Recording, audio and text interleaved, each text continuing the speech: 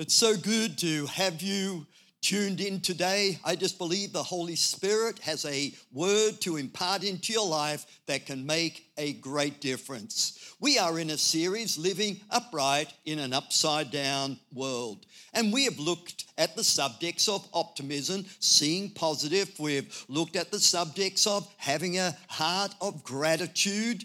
And last week we spoke about generosity. This week, I want to speak about the need of people within our lives. There's a song that goes, people who need people are the luckiest people in the world. Maybe not everybody can say that, but I believe if we can see the place that God has put within our life that is reserved for people, I believe that we'll become the richer for it. In the broadest terms, we need the cooperation and our dependence is on others to survive. For example, the person who grows our food, the person who provides our fuel for our vehicles, the person who drives the bus. Can I just suggest they are not just objects, they are people that are made in the image and likeness of the Almighty God. We need people and we need each other. I think you should repeat that today. We need each other. I believe that friends and people in our lives, they are our safety net. They keep us safe and well, and we don't even realize it half of the time that in our reactions and actions to people and as we're getting on with life, that people are keeping us safe and well just being in the environment of healthy people. I believe that physically, emotionally, and mental health and encouragement is all wrapped up in the people that we have within our lives and will draw within our lives. I love this scripture. And it says this, Proverbs 27 and verse 17 reads like this. As iron sharpens iron, so a man sharpens the countenance of his friends. Now, I know a little bit about iron sharpening iron. I used to be a butcher. So we'd pick up a steel rod with a knife and we would go up and down on the steel rod and our knife would be sharpened. And it seems like how does that work? How does iron sharpen iron? It's just that interaction of moving our lives together that we become sharper within our lives. I believe we become sharper. I believe we become better humans when we realize the need of people within our lives. As we look at the stats in this season, suicide is up. Depression is up. Alcohol consumption is up. And it's interesting to note, suicide, usually done all alone. Depression, usually we suffer alone. And if you're drinking and getting drunk alone all by yourself, I believe this is a crisis of aloneness. Don't live your life alone. As we look at the first book of the Bible, man's first challenge was not sin, but it was aloneness. Sin didn't enter in till chapter 3. So even before sin entered into the human race, there was another challenge that God and Adam had, and that was aloneness. You see, it's not good for man to be alone. I was reading the Bible this week, and it's always good to read the Bible, and I found this scripture, and it's found in Ecclesiastes 4 and verse 8, and it reads like this. And it's a really sad verse, actually. There is one alone without companion. He has neither son nor brother.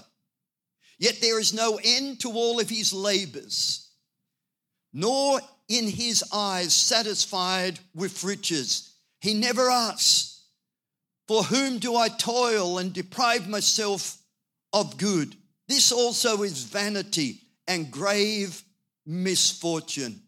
Here's this guy working all by himself, but he has no companion.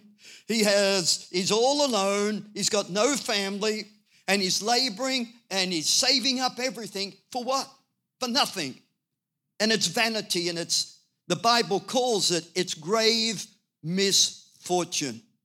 And church, for the next few moments, I want to talk to you about something that I really feel is very serious. And I want to really drill it home strong today. I'm your pastor. I love you. And this has been on my mind for a number of weeks where I've been thinking about encouragement, how to bring this word to you today. And I just want to speak about things that we need to remain healthy. And number one is this: we need to be cared for and to care. We need to be cared for and to be a person that cares. As Jesus is coming to the cross, he has this meal called the Last Supper. And they all get round there and they eat their food, and it's all fantastic, and they're having their fellowship. But what they forgot to do, because in Jerusalem in the Middle East in those days, they just walked along these tracks, and they could be muddy. It's where the animals do their do's, and everything happened. And you just imagine that, if it was muddy, and the sandals and what your feet would have smelt like. And here they are, they come in and eat this meal. But what happened, as they came in, there was supposed to be someone washing their feet, but there was no one there. So they just come in and they have their meal.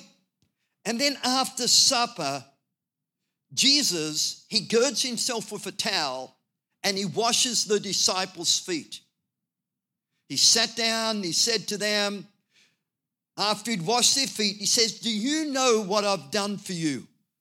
He says, "You call me teacher and Lord, and you say, well, for that is what I am." And verse 14, "If I then, your Lord and teacher, have washed your feet, you also ought to wash one another's feet. For I've given you an example that you should do as I have done to you." And I love this last verse in verse 17. He says this: "If you know these things, you are blessed if you do them." Now, I'm not suggesting today, as the custom was then, that we take our shoes off and wash each other's feet, but I really believe it's having a servant heart, that as we see a need, that we are willing to humble ourselves and to meet that need. It's following Jesus' example, that nothing is beneath us, nothing is beyond us, because each one of us needs to show care, and we need to receive care. Let me put it this way. You've got to know how to give help. And I believe probably the majority of people, you know how to give help. If someone's in need, you help them. And I want to encourage you in that, because, and especially those that are in your life and even beyond your life, we need to know how to give help, just like Jesus did, where he said, "I didn't come to be served, but I come to serve." But on the flip side of that, we need also to have the humility to receive help. I'm one of these people who love to help. But sometimes I'm in a situation where I need someone to help me. And sometimes in our pride, we don't allow people in. For you to be healthy, you need to know that you need to be cared for and that you can care for others. Romans 12, it says, "Be kindly affectionate to one another in brotherly love, giving honor, giving preference to one another." Verse 13, "Distributing to the needs of the saints, given to hospitality." Then it says in verse 15, it reads like this: "Rejoice with those who rejoice." We've got to learn to do that. This is all part of being cared for and to caring for others. Hey, if someone has a celebration, if someone gets a car, if someone passes an exam, if someone's got a new pair of shoes, whatever it might be, why don't you rejoice with them? Sometimes we get envious and think, why isn't that blessing mine? But we are to rejoice with those who rejoice. And also we are to mourn with those who mourn. You know, over my life, I've done a few funerals, and going to the family after they've lost a loved one, it's heart-wrenching. That's not the time to rejoice. That's the time to mourn with people. You see, it's this giving and taking. It's the giving of emotional support. It's the giving of practical support. It's just knowing that you are cared for. I believe that we have the opportunity to care for people. And some people say, well, where do I find people that I can care for? Where can I find people that they can care for me? I believe the best way, and our church provides this, is small groups, life groups, where you can get into a smaller group and you can be known and others can know you.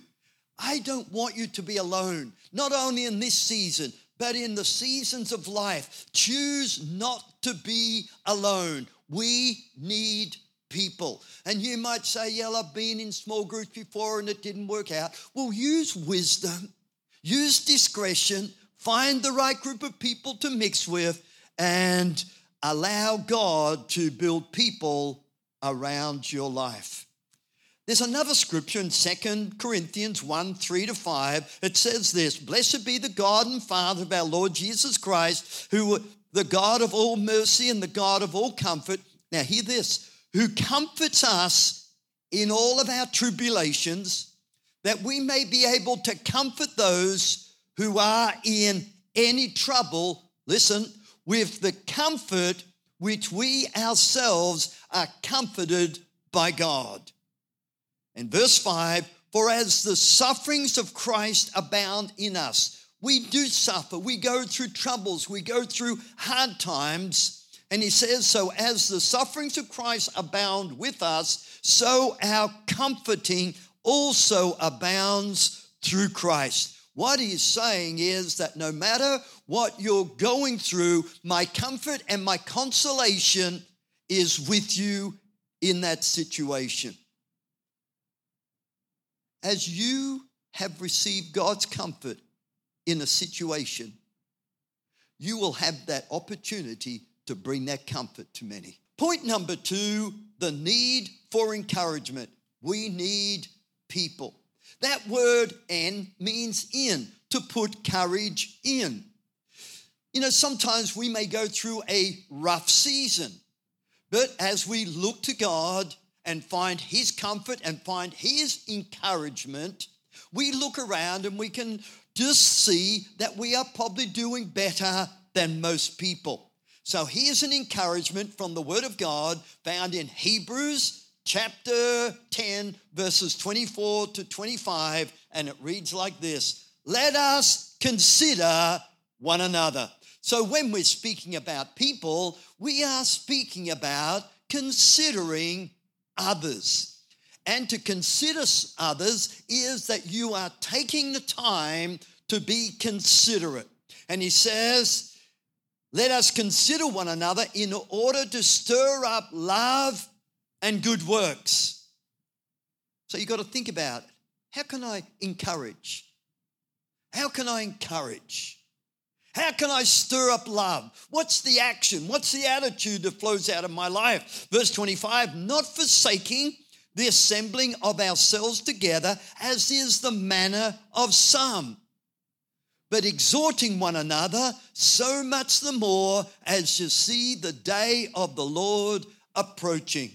You see, we're not meeting physically at the moment, but I really believe the Word of God is still relevant today. He doesn't say, well, don't worry about it when COVID's on. No, he says, come on, keep meeting together. I believe today we are meeting together. We're in our homes, we're in our different places, but we are meeting together at one time and in one spirit, allowing God to do something great within our lives. And I want to encourage you, come on, do not neglect the meeting together as is the habit of some. Encourage one another so we don't get discouraged by life. I was just thinking about this subject and a person popped into my mind. And I just gave them a call. And it was just the right call at the right time. I'm just wondering, who's popped into your mind lately? Have you just let them pop in and you don't do anything about it? If someone pops into your mind, I believe it's the Holy Spirit telling you, give them a call. It just may be the right call at the right time to lift them up and to encourage them. Point number 3, people work together as a team. John 15 and verse 5 reads like this. Jesus says, I am the vine. You are the branches. So he's establishing himself. He's the vine. He's the trunk. We are the branches. He who abides in me and I in him bears much fruit. For apart from me, you can do nilch. You can do something, but the real results happen when you are abiding in Christ and staying connected to him in your day-by-day lives. Get up every morning and just say, come on, Holy Spirit, you're here. We're going to attack this day, and we're going to be fruitful for you in our work, in our studies, in our interaction. Something's going to flow out of my life, and we're going to be a team working together. A family needs to work together to get things done. Just imagine a family. You go there, mum doesn't know what to do, dad doesn't know what to do, the kids are all over the place. Who's cooking meals, who's putting the rubbish out, who's bathing the kids? Hey, we need teamwork to get things done.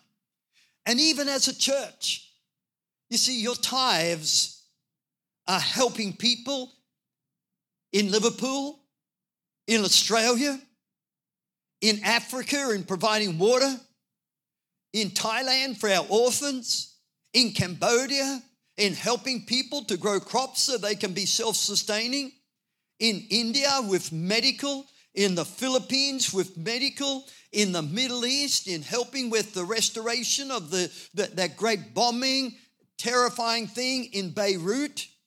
You see, we can do more together than we could ever dreamed of doing alone. Ephesians 2:16, for we are his workmanship created in Christ Jesus for good works, which God ordained beforehand that we should walk in them. I believe that God is in togetherness. We are doing the work of God together. As a team, we can achieve much more. Number 4, people. People protect us. I was brought up on a farm and we used to have sheep. If the sheep stayed as a flock, they were pretty safe. But if they wandered off by themselves, they were always subject to wild dogs, getting caught in a fence or something like that. There's something about being together where there is protection. I'm always thinking, who's got my back? Who can see what I can't see? You see, if I'm in fellowship and I'm looking at my friend here, you can't see what's behind you, but I can. I can't see what's behind me, but you can. And that's why we need each other, because there is parts of our life where we just can't see. There's blind spots, and we need people in our life who love us that will protect us. Ecclesiastes 4:9-12, it says, 2 are better than 1 because they have a good reward for their labor. If one falls, one will lift up his companion. But woe to him who is alone when he falls, for he has no one to help him up. If again 2 lie down together, they will keep warm. But how can they keep warm alone? Probably get an electric blanket. But there's something about being together. Though one may be overpowered by another, 2 can withstand him. A 3-fold cord is not quickly broken. We can see from that verse that 2 are better than 1. Someone that is close to you to encourage and care, to get things done, to protect. And I thank God for the people that are close in my life, because I've got my blind spots. But I thank God for people in my life that can just protect me, cover my back so I can walk through life in a safer way. Here's a thought. Have you got someone in your life that can ask you the hard questions? We're not talking about someone we don't know. They can ask them, but we're not going to tell them. You know, someone that'll ask us the hard questions like, how are you? And when people say how I am, I just say, oh, I'm all right. But if they're closer to me, they'll say, how are you really? And then it puts me on my back leg and I just think, man, I've got to think, how am I really? And then they may ask me, how's Carol? How's Carol going? How are the kids? How are the grandkids? You're spending time with, how are your finances? Are you out of debt? Are you tithing? Are you honoring God? Are you walking with God? People that can ask us the questions, not every day, but every now and again, that we give them permission to speak into our lives because we see things that we see, but we don't see things we don't see. You need people in your life that have got your back. And when you've got people like that in your life, don't be afraid to speak to them the truth. Because I found this week, and I just want probably to put it up on the screen and we can read it again. If you are the only one who knows your troubles and secrets, you're in trouble.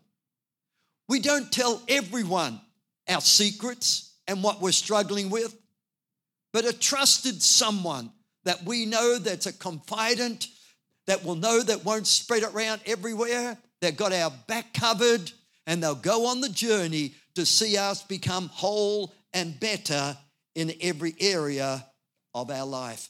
The fifth one is, who's praying for me? In John 17, I love this because this is Jesus' prayer. He prays this for his disciples. He prays it for the world, and he prays it that the people may be one. But in this first part here, he's praying for his disciples, and he says, I pray for them.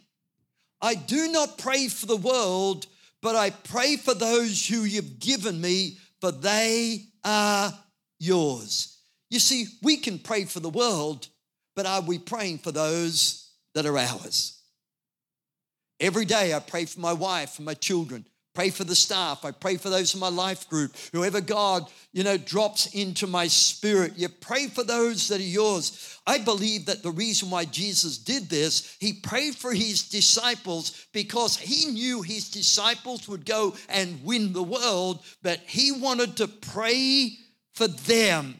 I am becoming more and more aware of the principalities and powers, evil forces that are arrayed against us, but there's something in the power of prayer that can cover us and keep us secure and keep us together. You see, God will help us as we rely on him. But have you got a few people in your lives that will take care, that will encourage you, that you'll work as a team, that you will protect, that you will pray?